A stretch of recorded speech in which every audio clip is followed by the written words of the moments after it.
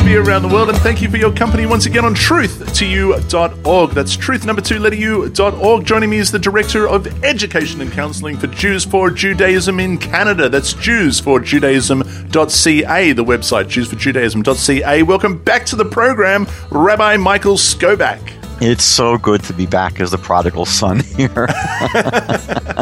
It's great to have you back, my friend. I know you've been traveling around the countryside. You've been very, very busy, and it's marvelous to have you back on the program because we're up to, Psalm chapter 6 is where we are. That's right. Well, I'll tell you what, shall I read it out? I like when you read it because you sound very godly with your accent. You reckon the Aussie accent's very godly? Well, more than a Bronx accent, believe me. Now listen, before I read it out, I want to ask you a question. Have you ever heard of, and you probably haven't, being there in Canada, I don't think there's something that you have there, but have you ever heard of Ross River fever? I might have gotten the shots as a kid. So Ross River fever is something that we have here. Now, not throughout the whole of Australia. It's a virus. It's something that can affect people in probably the upper quarter, the northern quarter of Australia, and it's a mosquito-borne virus, kind of like malaria. And the symptoms of Ross River virus is, I've heard people talk about this, and I looked it up just to confirm, that they feel as if all their bones have been broken, and the reason why is because all the joints suffer an extreme arthritic effect, and it just feels like they all their bones are broken. They can't move. Everything aches and hurts. They're incredibly lethargic, very weak, and all they do is sweat, and they have to really keep up their fluids because the body is fighting hard to deal with the virus. Now, it can last up to, I think, a month. And it really does go on for some time, and it's a terrible, terrible thing. Now, once you've had it, you can't get it again. You become immune. It's not life-threatening, I don't think, but it's a horrible, terrible thing to have to go through. That's Ross River fever. It's not incredibly common, but as I said, the top quarter of Australia, where it's a little bit more humid, and I believe also up in Indonesia, Papua New Guinea. So Toby, you better look out. I know he's in Indonesia, but it is around. Now, when I read chapter 6, that is the first thing that came to my mind, and so let me read it, and then let me get your opinion on that. It begins to the chief musician with stringed instruments and now I've got here on an 8-stringed harp, a psalm of David. It begins, O Lord, do not rebuke me in your anger, nor chasten me in your hot displeasure. Have mercy on me, O Lord, for I am weak. O Lord, heal me, for all my bones are troubled. My soul is greatly troubled. But you, O Lord, how long? Return, O Lord, deliver me. Oh, save me for your mercy's sake, for in death there is no remembrance of you. In the grave, who will give thanks to you? I am weary with my groaning at night. I soak my bed. It says all night, in fact, I make my bed swim is what I have in the New King James. It continues, I drench my couch with my tears. My eyes waste away because of grief. It grows old because of all my enemies. Depart from me, all you workers of iniquity, for the Lord has heard my weeping. The Lord has heard my supplication. The Lord will receive my prayer. Let all my enemies be ashamed and greatly troubled. Let them turn back and be ashamed suddenly. Michael. Well, that's an amazing correspondence between that illness that you mentioned and what David seems to be going. Yeah, I know. It's the first thing that I thought. And then I wondered, is David actually talking about a physical illness? Now, I'm not suggesting that he had Ross River fever, but maybe it's something similar. The Talmud actually speculates on what he was suffering from. Mm-hmm. I mean, standard Jewish interpretation is that David really composed this psalm when he was bedridden with a horrible illness. There are some sources in the Talmud and the Midrash which say this is really towards the end of his life, and it had some connection with his sin with Bathsheba, although it's not entirely clear from the psalm that was the cause of this illness. But he certainly, and we know that about David from the Psalms in general, is that he always felt that his suffering was a way of punishing or cleansing him from sin. So he certainly felt this way. And another thing that seems to emerge from the psalm is that not only is he suffering from some horrible illness, but that he speaks about enemies, people, human beings that are giving him a hard time. And the Talmud says that there were actually people outside of his house demonstrating and clamoring, hoping that he was going to die from this illness, because we know that there was a rebellion against David and that people turned against him. So, there are two things happening in this psalm. One is that he's suffering from this terrible illness, and also he feels set upon by, all the people that are also giving him a hard time. And he mentions both of them in the psalm. Now, this is going to be something that comes up in all the psalms in terms of interpretation. There is this surface level reading of the psalm being about David and his personal suffering, but some people read the psalm as speaking, I guess, more metaphorically of the suffering of the nation of Israel in exile. David is the king, his personal suffering is a personification of the suffering of the nation. And we actually see in Scripture that the suffering of the Jewish people in exile is actually described as physical illness. It's a common, metaphor or language of the Bible is to speak about national suffering and exile specifically as illness, as sickness. Would we, now, when you mention that, the first thing that comes to my mind, and would this be a fair example, would be Isaiah 53. Yeah, well, I want to get back to that later, because you certainly see that language in Isaiah 53. Very clearly, that's the most well-known example. But you see it in Jeremiah chapter 30, where God says, I will restore you to health. I'll heal you of your wounds, declares the Lord, because they have called you an outcast, saying, it is Zion, no one cares for her. Hosea chapter 6, he says, come, let us return to the Lord, for he has torn us, but he will heal us. He has wounded us, but he will bandage us. Earlier on in Isaiah chapter 30, verse 26, and the light of the moon will be as the light of the sun. The light of the sun will be 7 times brighter, like the light of 7 days. On the day the Lord binds up the fracture of his people and heals the bruise he has inflicted. Again, you don't have a nation getting bruised and bandaged, but that's the language of Scripture. The book of Micah, chapter 1, and the prophet Micah, verse 9, for her wound is incurable. It's come to Judah. It's reached the gate of my people, even to Jerusalem. So this is quite common in the Bible to sort of, on a metaphorical level, speak of Israel's national suffering in exile, as of illness and as of being wounded. So that's going to be a sub-theme here, and we're going to get back to that. And what's also important to know before we actually go through a verse-by-verse description of this psalm is that this particular chapter has found its way into the daily prayer book. So this chapter, the entire chapter, is incorporated into the daily prayers in Jewish tradition, except for certain days, like the Sabbath and holidays. But there's a prayer we call Tachanun, which is really a prayer of confession and really a plea for personal and national forgiveness. It's a pretty heavy prayer. It has a number of passages from Scripture that we recite. But this is one of the central pieces of it. So what's interesting is that the very first verse, I think, is important in setting the tone for what's going on, because as you pointed out, it speaks about this instrument that this will be accompanied by.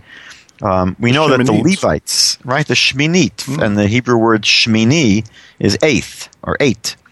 Shmona is the number 8. So in the temple, the Levites would play instruments, we know, and they sang in the temple. So what's interesting is that normally the harp or the lyre that they used in the temple had 7 strings. This seems to be an unusual kind of harp or lyre with 8 strings. And what the sages teach in the Midrash is that normally the 8-stringed harp will be the one that's used in the Messianic age. That the 7-stringed harp was sort of the normal one that's used in the temple, and that they speak about in the future we're going to have an 8-stringed harp. But David apparently composed this psalm specifically for the 8-stringed harp.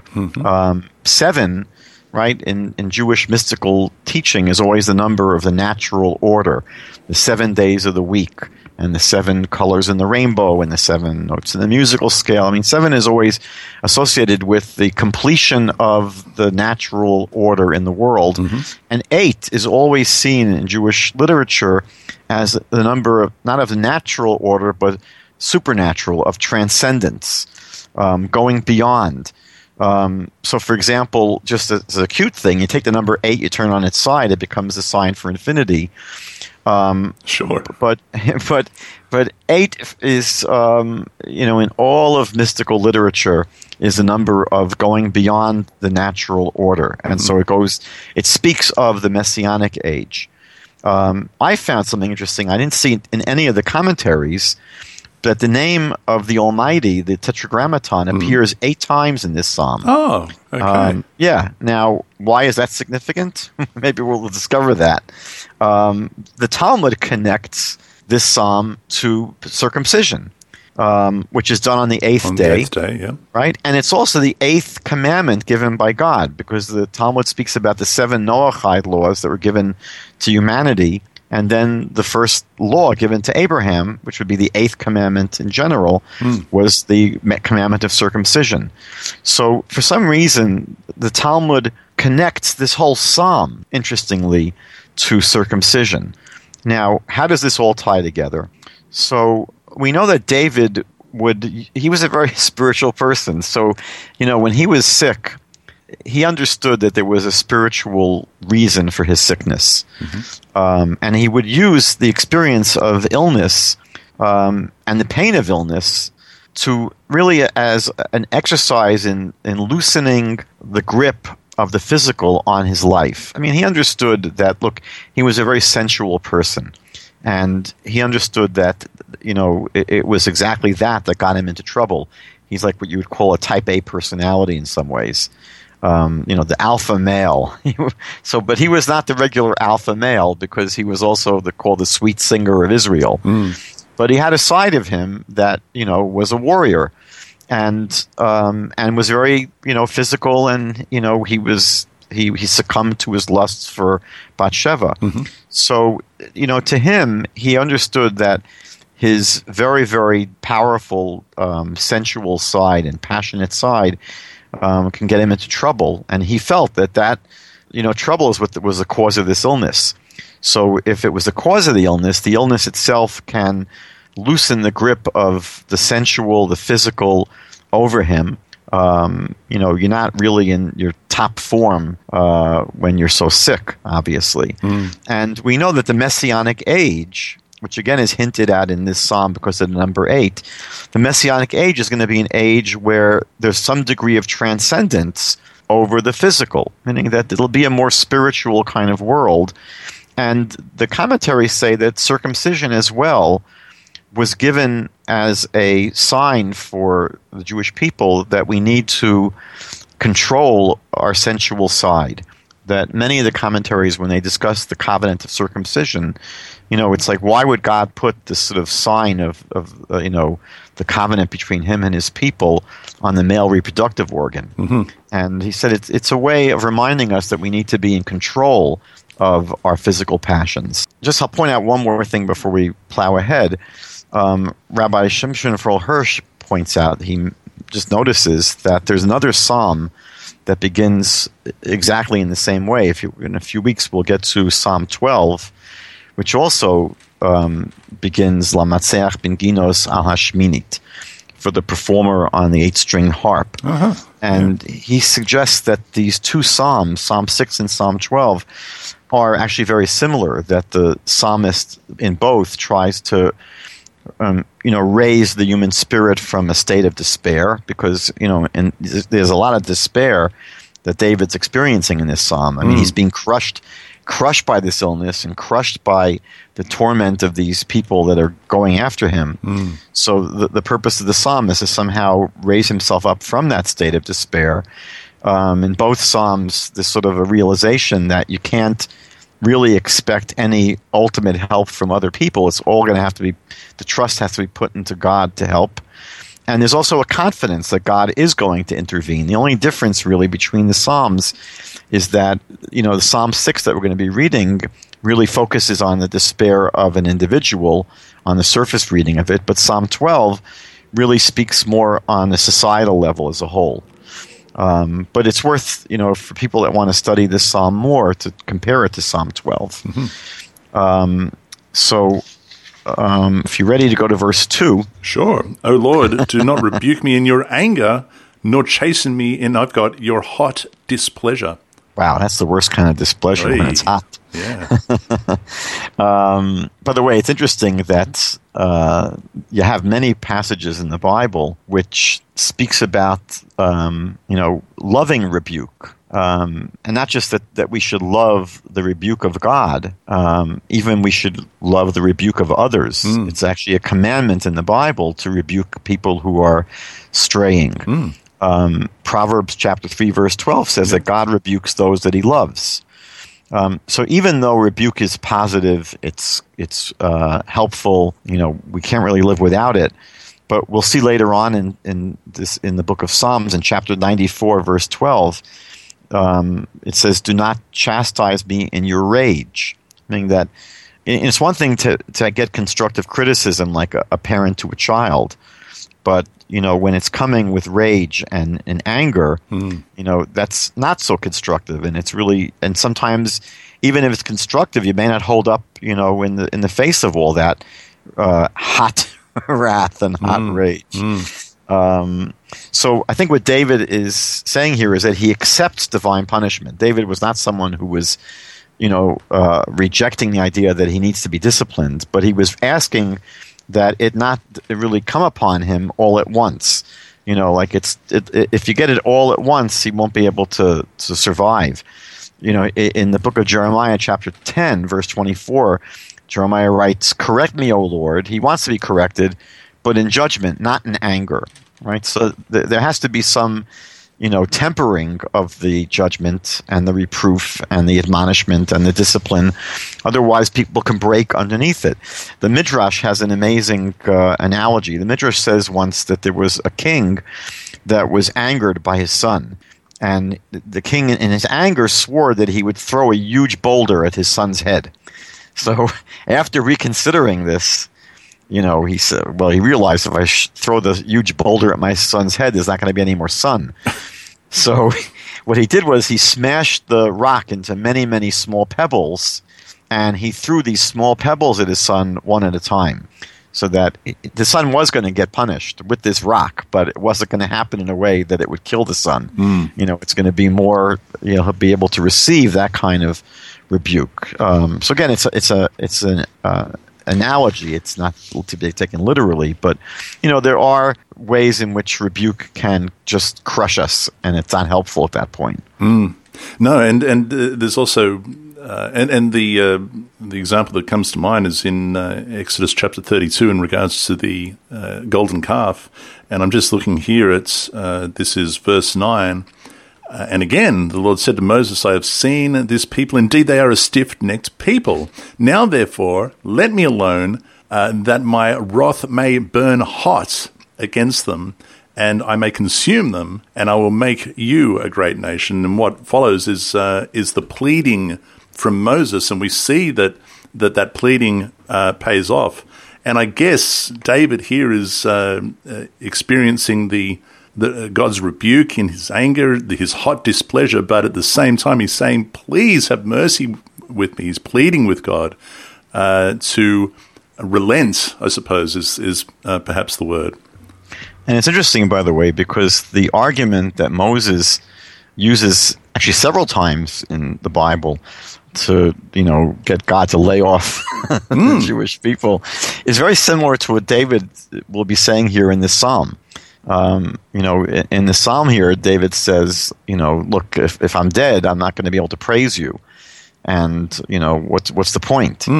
And, the argument that Moses uses very successfully with God, he says basically, do it for your sake, God. Yeah. Meaning that if you destroy the Jewish people, first of all, he says you're going to look impotent in the eyes of the nations who are going to say, look, this God, could destroy the Egyptians but couldn't get his own people to go into their promised land.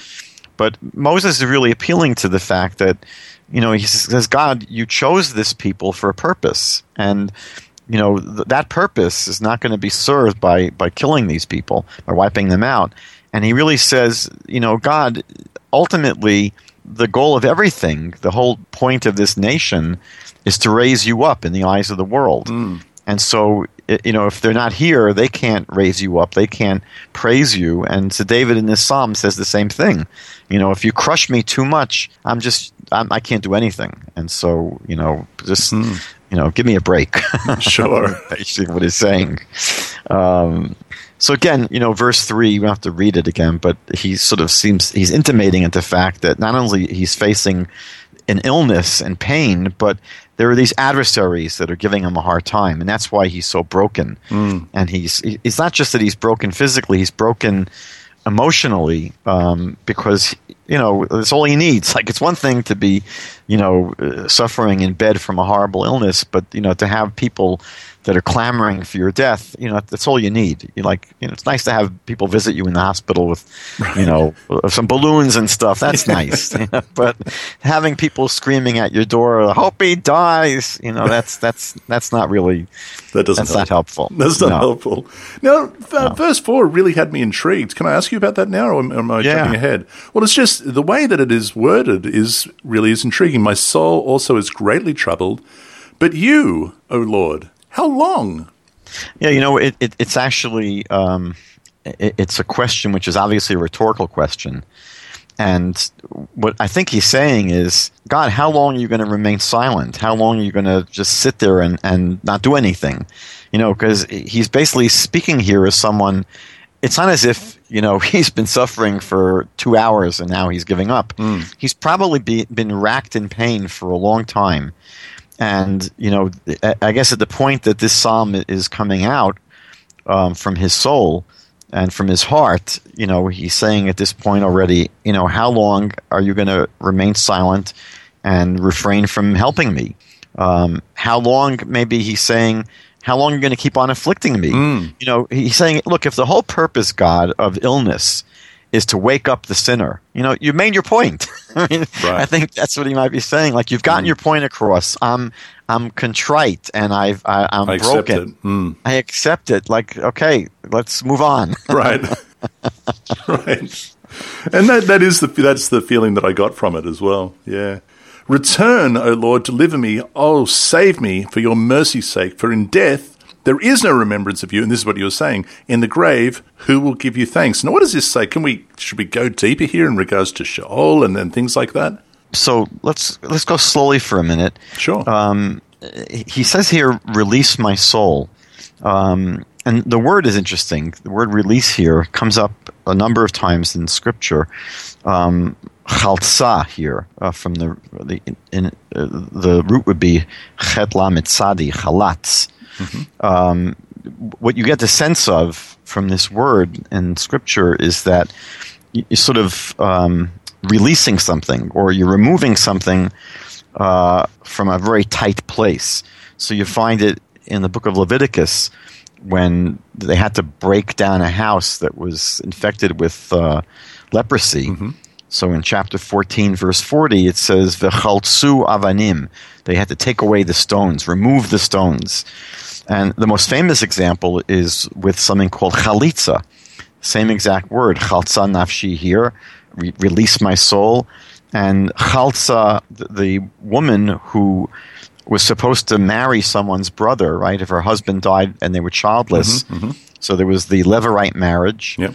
But if the brother refused to marry her, So in the book of Deuteronomy, chapter 25, verse 9, there's a ritual that they go through where she removes his shoe, and then she basically spits in his presence.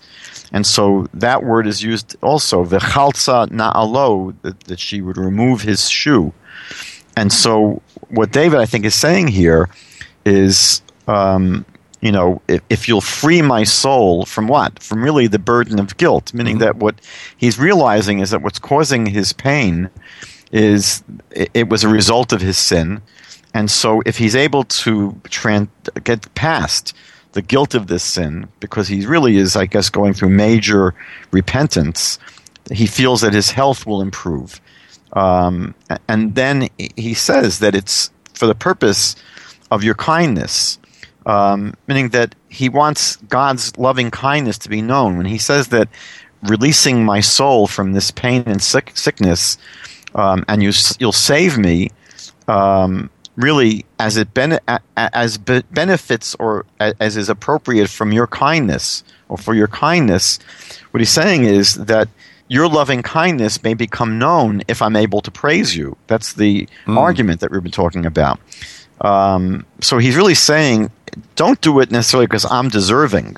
That was Moses' argument as well. The Jews may not be deserving, of a complete pardon, but as you say in the next verse, no one can praise you in death or in the grave, or in the lower world. It's, the word Sheol is used really for the grave, for what happens after you die, which is, you're in the grave. You're not active down there. You're not doing too much. As a matter of fact, the Talmud says that sleep itself is a 60th of death, because when you're sleeping, you're not active. You're not really doing anything. But in Sheol, you're on a complete vacation. There's like nothing happening. And so anything that is positive that can come out of my illness and my restoration, which would be for me to be able to praise you, it's not going to happen. So this verse 6 really is a continuation of his argument from the previous verse, is that, look, God, help me, he's really saying to God, he's saying, help me to spread the knowledge of your loving kindness in the world. And if I die, I won't be able to recount your praises. I'm going to be basically stifled. And that's not good for either of us. You read verse 7, which is such an amazing, poetry, that he speaks about drenching his bed or making my bed swim. And you think you have this image, right, of the bed swimming. The bed itself is like floating up in the air because the bed itself is drowning in the tears of David. Some of the translations have, with my tears I soak my couch, or actually some of them translated, my couch is melted with my tear. Like, imagine this. Wow. Yeah, I mean, it's very, very, it's basically hyperbole, meaning obviously, Well, but it's an interesting thing because, as I mentioned before, in Ross River fever, that's one of the primary symptoms. Is that particularly at night when you just want to sleep, but all you're doing is sweating, and it's horrible. And they literally do drench the bed, and they have to really keep up their fluids so that they don't dehydrate. Which is just the body's natural response to trying to eliminate a virus, but it's certainly characteristic of that. And here, I mean, it's just so emphasized, isn't it? Because it says, I drench my couch with tears all night. All night, I make my bed swim. But if you're right, making the bed swim. I mean, you see this room filled with tears, so the bed's actually floating on this river of tears. Yeah, it's not the kind of waterbed you want. The Midrash actually, the rabbinic Midrash says that he'd have to change his bedding 7 times a night. Yeah. That's how much crying he was doing, and we have to remember, it wasn't just crying out of pain. He was crying out of repentance and out of remorse. He had a broken heart, and so it's a very, very beautiful verse that describes how broken he was, not just physically, but spiritually. And then he goes on in verse 8, again with, continuing the imagery of his eyes, because he was saying that Well, this is interesting because I've got, in verse 8, and I don't know if this is, maybe this just lends to the fact that this could be a metaphor rather than something physical, because it says, my eye, I've got singular, my eye wastes away because, and here is the because of my grief, not because of my illness, but because of my grief. It grows old because of all my enemies. Michael? Yeah, and, that's a pretty accurate translation. Some people actually translate it as dimmed with anger, because the word kaas means anger, literally. Now, he might have been angry at, just himself. He might have been angry probably at his the people that were calling for his death. He might have been very frustrated at this point. But I think a better translation in terms of context is grief, that he was his eyes were weakened from grief, because in the previous verse he was speaking about all this crying that he was doing, right? So he was crying so much that his eyes became dimmed, through all this crying. It's an interesting word here that they use when it says aged by my tormentors. The word in Hebrew is atka, which is from the Hebrew atik. That's the word for sort of ancient or aged, but it's very similar to the English word antique. There's a wonderful book. It's a book called The Word, and it goes through. It's a dictionary of Hebrew showing how Isaac Moseson, thank God, Isaac Moseson. The Word shows how Hebrew is often the root of many different languages, many words in different languages. He's got hundreds and hundreds and hundreds, and actually since writing the book, he's been doing this, expanding it online. So here, this is a great example that the word aged, this word atik in Hebrew, is pretty close to the word we use in English for things that are old, antique. So again, and he's continuing to describe, his physical and his emotional torment. And what happens now in verse 9 is that because it wasn't really, I guess it was clear when he spoke about his, I guess in verse 6, he spoke about his tormentors. So in verse 9, he confronts them, right? He says that he wants them to depart. And I think what he's saying here in this verse, depart from me, all you evildoers, for God has heard the sound of my weeping. I think what he's saying is, look, guys, there's no more point in gloating anymore, over my illness, because David feels very strongly in the end of the psalm that God has heard his cries. He just assumes this, and we saw this in other psalms where David prays and he calls out to God, and he just assumes that his prayers are answered. That's how much trust he has in God. So that's what he's saying. He says, look, there's no point in you tormenting anymore. Just give up your whatever you're trying to do, because I'm okay now. He felt okay. It says he has heard the voice of my weeping. He has heard my supplication. He will receive my prayers. So let all the enemies be ashamed and greatly troubled. Yeah. Let them turn back and be ashamed suddenly. Suddenly? Why suddenly?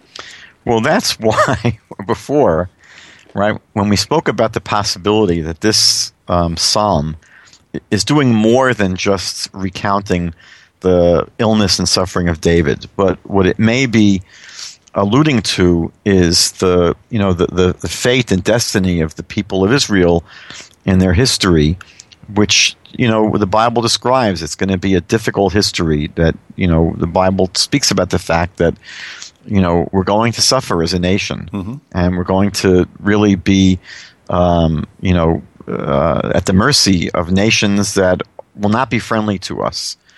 And so I think that what it's saying here is that, look, we have a history of they speak about, books were written, the longest hatred, like the hatred for the Jews.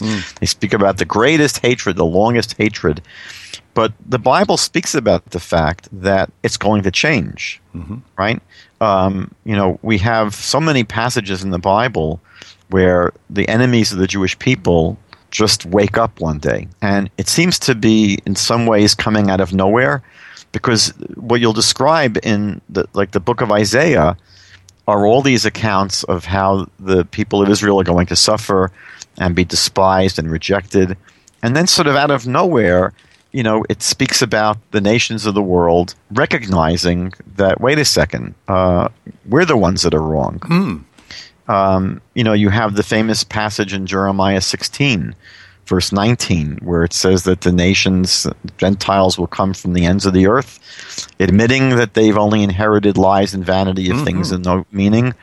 And really the end of chapter 52, right, of the book of Isaiah, the last 3 verses speak about God's servant is ultimately going to be lifted up, exalted, and raised very high. And then we're told that the nations and kings of the world are going to be shocked. They're going to shut their mouths. So you have this picture throughout the Tanakh about this incredible suffering of the Jewish people, persecution, despised and rejected. But it's going to end at one point, and the world's going to wake up, and they're going to see, as chapter 16 in Isaiah says, the nations will come to your light. That we're supposed to be a light to the nations in chapter 42 of Isaiah, chapter 49 of Isaiah. And one day we're told they're going to come to your light. So what's interesting is that the end of chapter 52 of Isaiah really seems to say that the nations are going to be shocked by a number of things. They're going to be shocked by the unexpected recovery of the Jewish people because, here we have been downtrodden, persecuted, rejected throughout our history, and then there's going to be a turnaround. God's going to exalt his servant. And so, read in 13, behold, my servant shall deal prudently, he shall be exalted and extolled and be very high. Right, and it says that this is something they never expected, that which they were told that which they had been told they didn't expect. They were never told this. They never expected this. This is the news that they were never expecting. And so in this psalm, David's enemies were not expecting his recovery. Okay. And they're going to be ashamed that they were praying for his death. So as it says in verse 15 of Isaiah chapter 52, so shall he startle many nations. And so I suppose there's the suddenly that we're talking about here in verse 11 of Psalm 6. Exactly. Okay. By the way, the suddenness is not just the suddenness of the turnaround, but some of the commentaries say that they are going to be instantly shamed or shamed for a moment only, meaning that it's not just that they're going to be shamed instantly, but that their shame will be instantaneous or for a moment because they'll be forgiven immediately.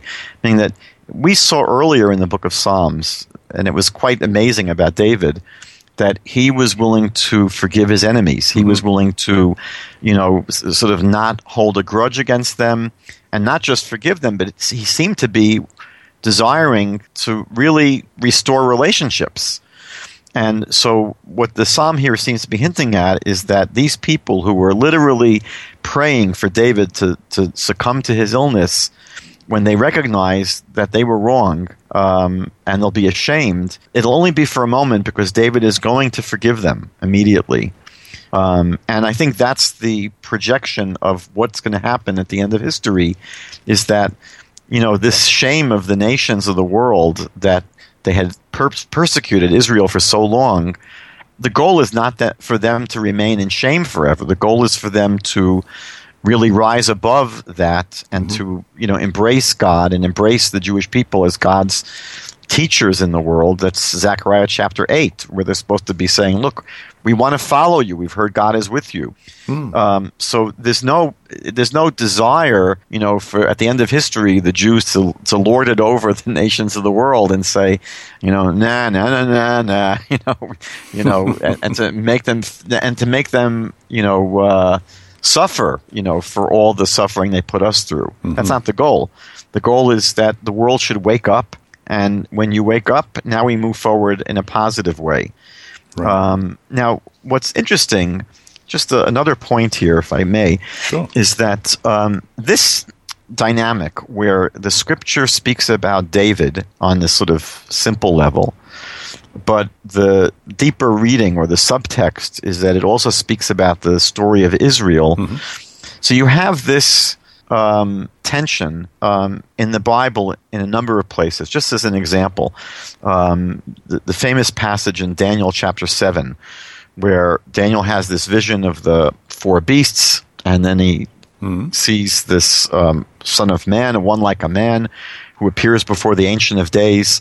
And he's totally stymied by this vision. He can't figure out what in the world is going on, where they have these four beasts, and then the Son of Man comes before the Ancient of Days and is given dominion and honor and rulership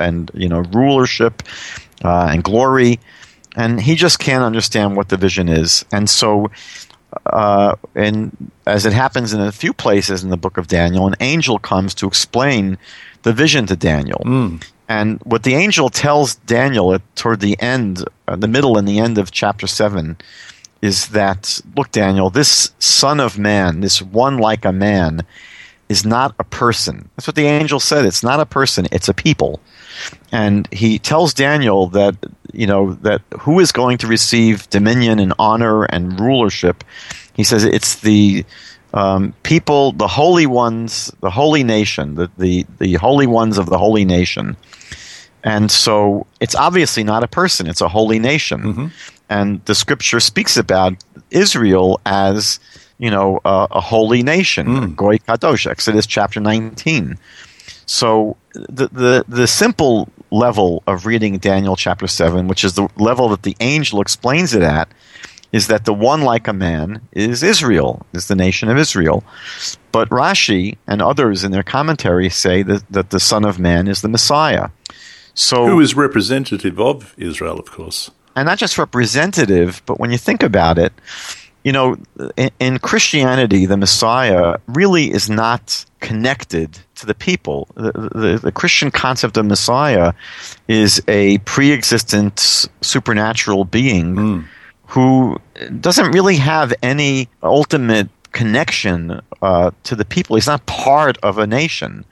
Whereas in Jewish thought, in the biblical thought, the Messiah is king of Israel, meaning that he is part of the nation. He is the tip of the iceberg. He is the leader of the people.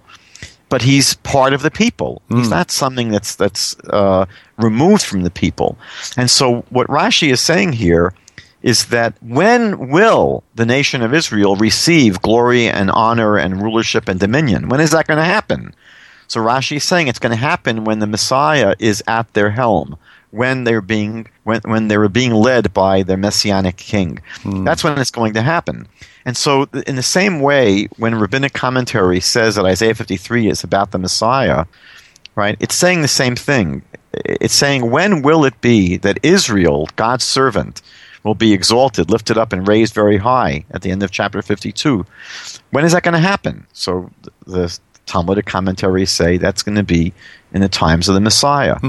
So the idea of, the eschatological lifting up of the nation of Israel, that only happens in the Messianic age. So when Scripture speaks about the fate of the Jewish people, often it's tied up with the coming of Messiah.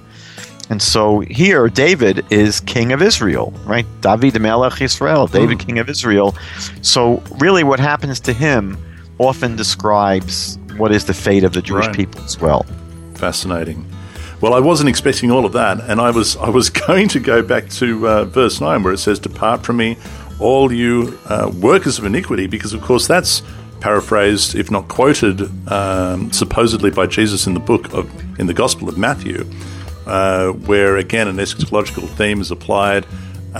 Jesus talks about what I call the great goat barbecue, where he puts all the sheep on the right, I think, and all the goats on the left. Now and he says to the goats, "Depart from me, all you practices of iniquity," and tosses them into the fire. Have you ever had goat? Oh no, you're a vegetarian. Well, I wasn't born a vegetarian. No Jewish kid is born a vegetarian. I shouldn't say that. There are some. No, I mean, I ate meat for the first 27 years of my life, but I never had goat. Oh, No. you missed out, and it's all over now because you're a vegetarian. It's delicious, and I can understand, why you would barbecue the goats. But we used to raise goats, and I was the shoched of the family, and they were absolutely delicious. But that's the only connection that at least my New King James makes to the Christian writings, and but that was far more in depth, and I will put links to even more in-depth discussions that you and I have had in regards to Isaiah 53 at the bottom of this post. Cool. Now, are we done? I think is there anything else you'd like to add? What did I say? That's all, folks. That's all. Thank you, my friend, Rabbi Michael Skobac, Jews for Judaism in Canada. Again, the website, jewsforjudaism.ca. Make sure you also make time to go to the Jews for Judaism YouTube channel. There is so much on offer there as well. And again, thank you so much for your time, my friend. God bless you. It's been great. Look forward to speaking to you again very soon when we're going to dive into Psalm chapter 7. But until then, dear listeners, be blessed. Be set apart by the truth of our Father's word. Shalom.